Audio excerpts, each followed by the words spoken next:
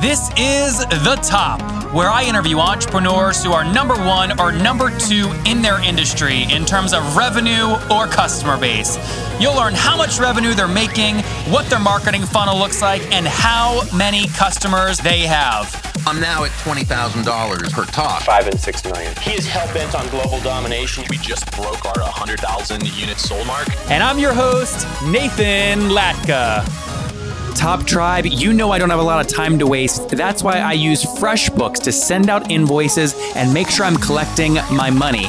To get your free month, go to nathanlatka.com/FreshBooks and enter The Top in the How Did You Hear About Us section. Okay, Top Tribe, this week's winner of the $100 that I give away every Monday is Kim Dust. She's in the entertainment industry and is currently working a full-time day job and doing her side hustle on the side. Kim, congrats. For you guys' chance to win $100 every Monday, simply subscribe to the podcast on iTunes now and then text the word Nathan to 33444 to officially enter. Top Tribe, good morning. You are listening to episode 301. Be sure to tune in bright and early tomorrow morning. You're going to hear from Nathan Chan and how he captures 150 new email leads every day from Instagram. Good morning, Top Tribe. You're going to enjoy our guest this morning. His name is Alex Skatell. And while in college at Clemson, Alex developed iPhone applications, including a top 25 application featured in Gizmodo and in the What's Hot section of iTunes App Store. 4 years after graduating, he founded IJ Review, now the Independent Journal Review, in a small apartment in Charleston, South Carolina, where he invested all of his savings and weekly paycheck for one simple goal: reaching a part of America that next generation media companies simply miss. Today, the Journal is a top 50 website in the country, reaching over 35 million monthly readers and employing more than 50 reporters and writers covering politics and current events all across the country. Alex, are you ready to take us to the top? Let's do it. All right, let's do this. So first things first, this is like a tough space, right? Like media in general is getting turned on its head. Why'd you decide, besides obviously reaching a part of America that you felt mass media was kind of missing, why'd you decide to go into online publishing? Yeah, so I think it actually started back in college. I had developed an idea for a site called thenews.com, news with a U. Slogan was "We change news" to add "you," and the idea was pretty simple. I thought that people were going to be their own publishers. Distribution was changing, and was there a space to create a platform where people could publish news on their own through their own distribution channels and help people create the value in the content they were generating. That project did not, unfortunately, go anywhere. I applied for a Knight News Foundation grant and was not successful, but kept the dream alive. Made my way up to DC, kind of worked at the senatorial committee and the Governors Association, learned a lot about the media landscape, saw what was happening over 4.5 years ago with distribution changing, and really Facebook, Twitter, your email inbox were becoming more and more the homepage for your news. Yep. No longer were people weren't looking to the front page of the paper to find out what was news. That was yesterday's news. They were looking to, and not even as much to the homepage of a website. It was more your feeds, Facebook, Twitter, email. But at that time, news companies weren't really active on those platforms. Alex, real quick, I have a question about that real quick, because you guys are putting out content about every 4 minutes, which is just insane. We'll talk about it in a second, or maybe even less than that, maybe over 3 or 4 minutes, 2 minutes maybe. How are you seeding each of these articles? Are you emailing the list and that's what's getting the first 100 views to each thing, or are you putting paid media behind it? So we built big distribution channels. Either relying on our reporters themselves through Twitter, through Facebook, through Vine. I think we have one of the most active Vine accounts. We have a massive email list, and now we're creating how many people are on the email list? 700,000. And are they kind of segmented based off topics they like? They are. We actually every single individual gets a separate. Their email looks different. Oh wow! Based on what they engaged with in the past. Wow! Is that code that you guys built internally? Yeah, so we're constantly optimizing that, and I think the goal for us is could we utilize some of that technology on a broader scale, thinking outside of our own news organization and supplying some of these tools to the media landscape at large. So we've really invested in technology tools and thinking of these distribution channels. These are, this is the new printing press. It's how can you reach people online? How can you reach them on your own terms? So not just relying on a story that goes viral, but building these audiences that you can go back to again and again and again. And that's where I've invested since the beginning, is really thinking about. What was the beginning, by the way? What year was that? So I actually started kind of experimenting and investing in Facebook audiences going back to 2009 and 10. Okay. And I launched IJ, Independent Journal Review, back in 2012. Okay, great. That's helpful. And so walk us through, and are you guys self-funded, by the way? So at the outset, I bootstrapped the company. Along the way, we've added kind of friends and family who have contributed, but we're still profitable every month. And so that money is just kind of on the balance sheet to think through growth, acquisitions. So we've got about 2.5 million we've raised. And is that just friends and family, or have you brought in any? Yeah, there's no institutional money in the company, which is in some ways good. Everyone that's put in kind of truly independent. Truly independent. Yep. That's critical. I mean, that's a key thing obviously built on. And remind me again, how many monthly uniques are you at today? We get anywhere from 20 to 25 million uniques on Independent Journal Review. And you said team size, you've got 35 people, you said? So the company I started is actually, it's a media holding company, MGA, Media Group of America. And within that, I have sort of three companies underneath. I have a technology company where we're developing applications for our newsroom and for clients that want to think of themselves as media companies. Yep. We have an agency where we're helping kind of do the nuts and bolts, audience building, segmentation, analytics, design dev for our newsroom. And then we have our newsroom folks, which is about 50 people. Wow. Okay. How do you? This is really fascinating how you've done this. So we've spoken to on the show people like, I'm sure you know Emerson at Dose, those guys. Have you studied? I don't know him, but I've seen what he's been able to build. Yes. Well, he's done it though by raising way more money than you have, so he's not doing it as good as you, is what I would say. But that's a different story. But that's episode 240. If you guys want to listen to it, they've raised $30-ish million or $16 million, doing about 50 million uniques. And one of the things he told me, Alex, was just the amount of technology that they've got behind the platform is huge. Would you agree with that in terms of, you said you had a technology company under your MGA brand? Is that a significant portion of your expenses each month? Are the developers in that tech business? It is, but I think being a lean company, we rely on companies like Google, who have developed incredible tools to analyze data. We use Analytics Premium. We have a consulting team. We have 4 people who are building out segmentations. They're looking at recency, frequency, building out different channels for us to provide content. So I think there's a lot of, I can't speak to individual media companies, but just my take on the industry as a whole, there's a lot of smoke and mirrors around technology. And I think you're starting to see 5-10 years ago, it was all about the content management system. Our company built this custom content management system, and that's the unique differentiator for us. That's why we're winning. And I think what you're starting to see is those media companies are now abandoning their own CMS and they're moving to things like WordPress. I think it's a lot less expensive. I think VCs are now just smarter, and they realize that that's not really a competitive advantage to have a custom CMS. So what is the competitive? That's what I'm trying to get to, because you have 3 branches: tech, the agency, the newsroom folks. What is the competitive advantage? I think the competitive advantage is your audiences. How big are your audiences? How often can you reach them, and how engaged are they? I mean, that's at the end of the day, when someone went to buy a newspaper, they didn't really look at their brand value. They looked at their distribution. How many people were receiving their paper every day?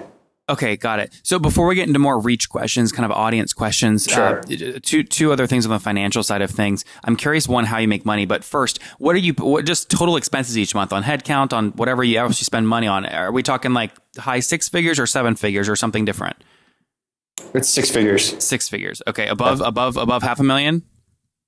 It fluctuates. It depends if we're making massive investments in building audience. I mean, we try and focus on. Let's normalize when you're not in a big ramp up phase. I don't want to get into the specifics. I'll just leave it at 6 figures. Okay. And then how do you make money?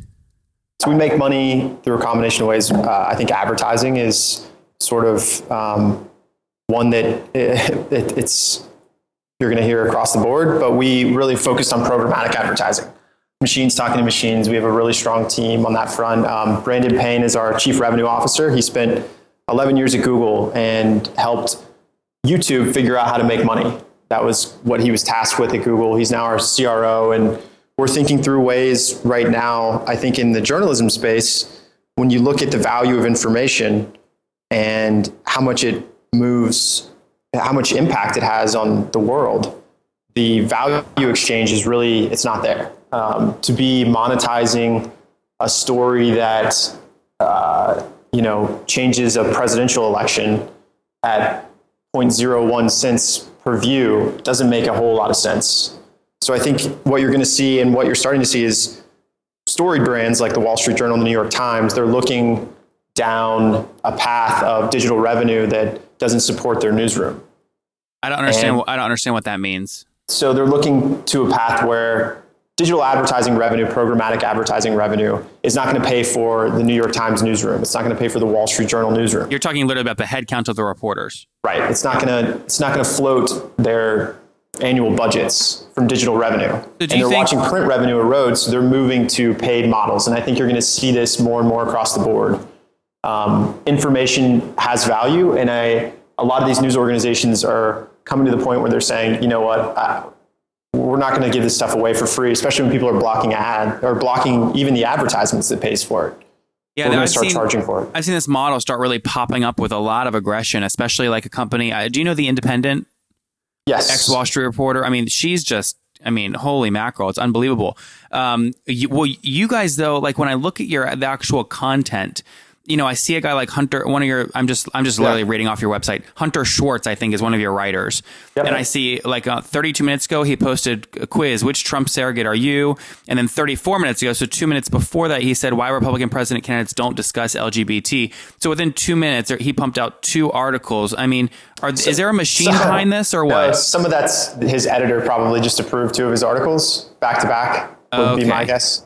So, we built out a credible news organization. We have editors that fact check our writers, make sure that the stuff they're putting out is good to go, is factually correct. So I think probably what that was he was waiting on 2 articles to be approved, and the editor just signed off on both. And average, he's not that fast. But I was going to say that is unbelievable. He's a great reporter. He was at the Washington Post. He was one of their top gets. Before that, he was at BuzzFeed, and I was really excited to be able to pick him up. And what does that mean, by the way? What's pick him up mean? Are you paying him per thing, or is he a full-time salaried employee?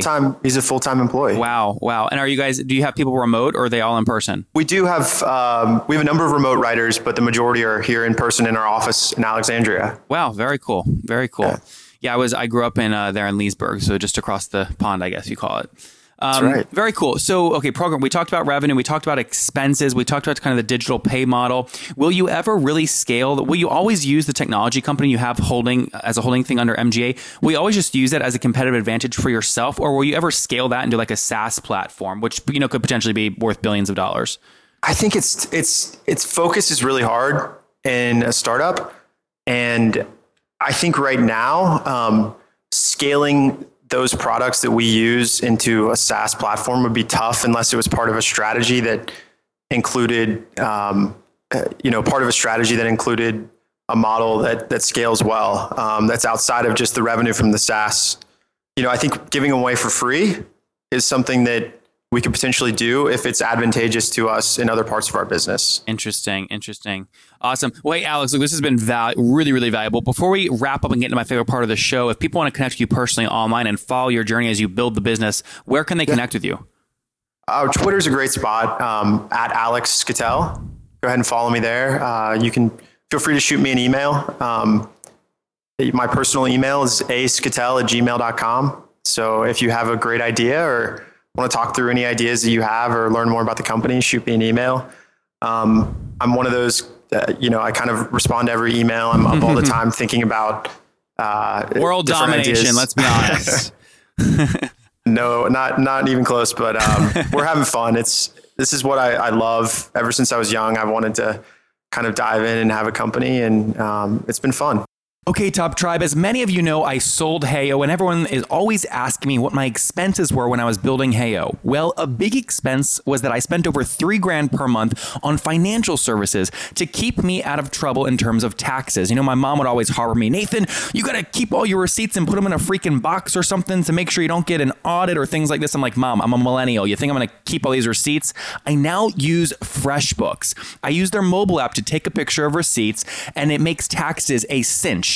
Additionally, I don't have to hire a $3,000 per month person to manage all my finances. It's like saving so much money, and my mom's happy. Additionally, I don't waste a bunch of time creating invoices. I use their templates, and I can avoid using Word templates or Excel files. I just use FreshBooks to quickly send out invoices, and it works like a charm. To get your free first month, go to nathanlatka.com/FreshBooks and enter the top in the How Did You Hear About Us section. Again, go to nathanlatka.com/FreshBooks and enter the top in the How Did You Hear About Us section.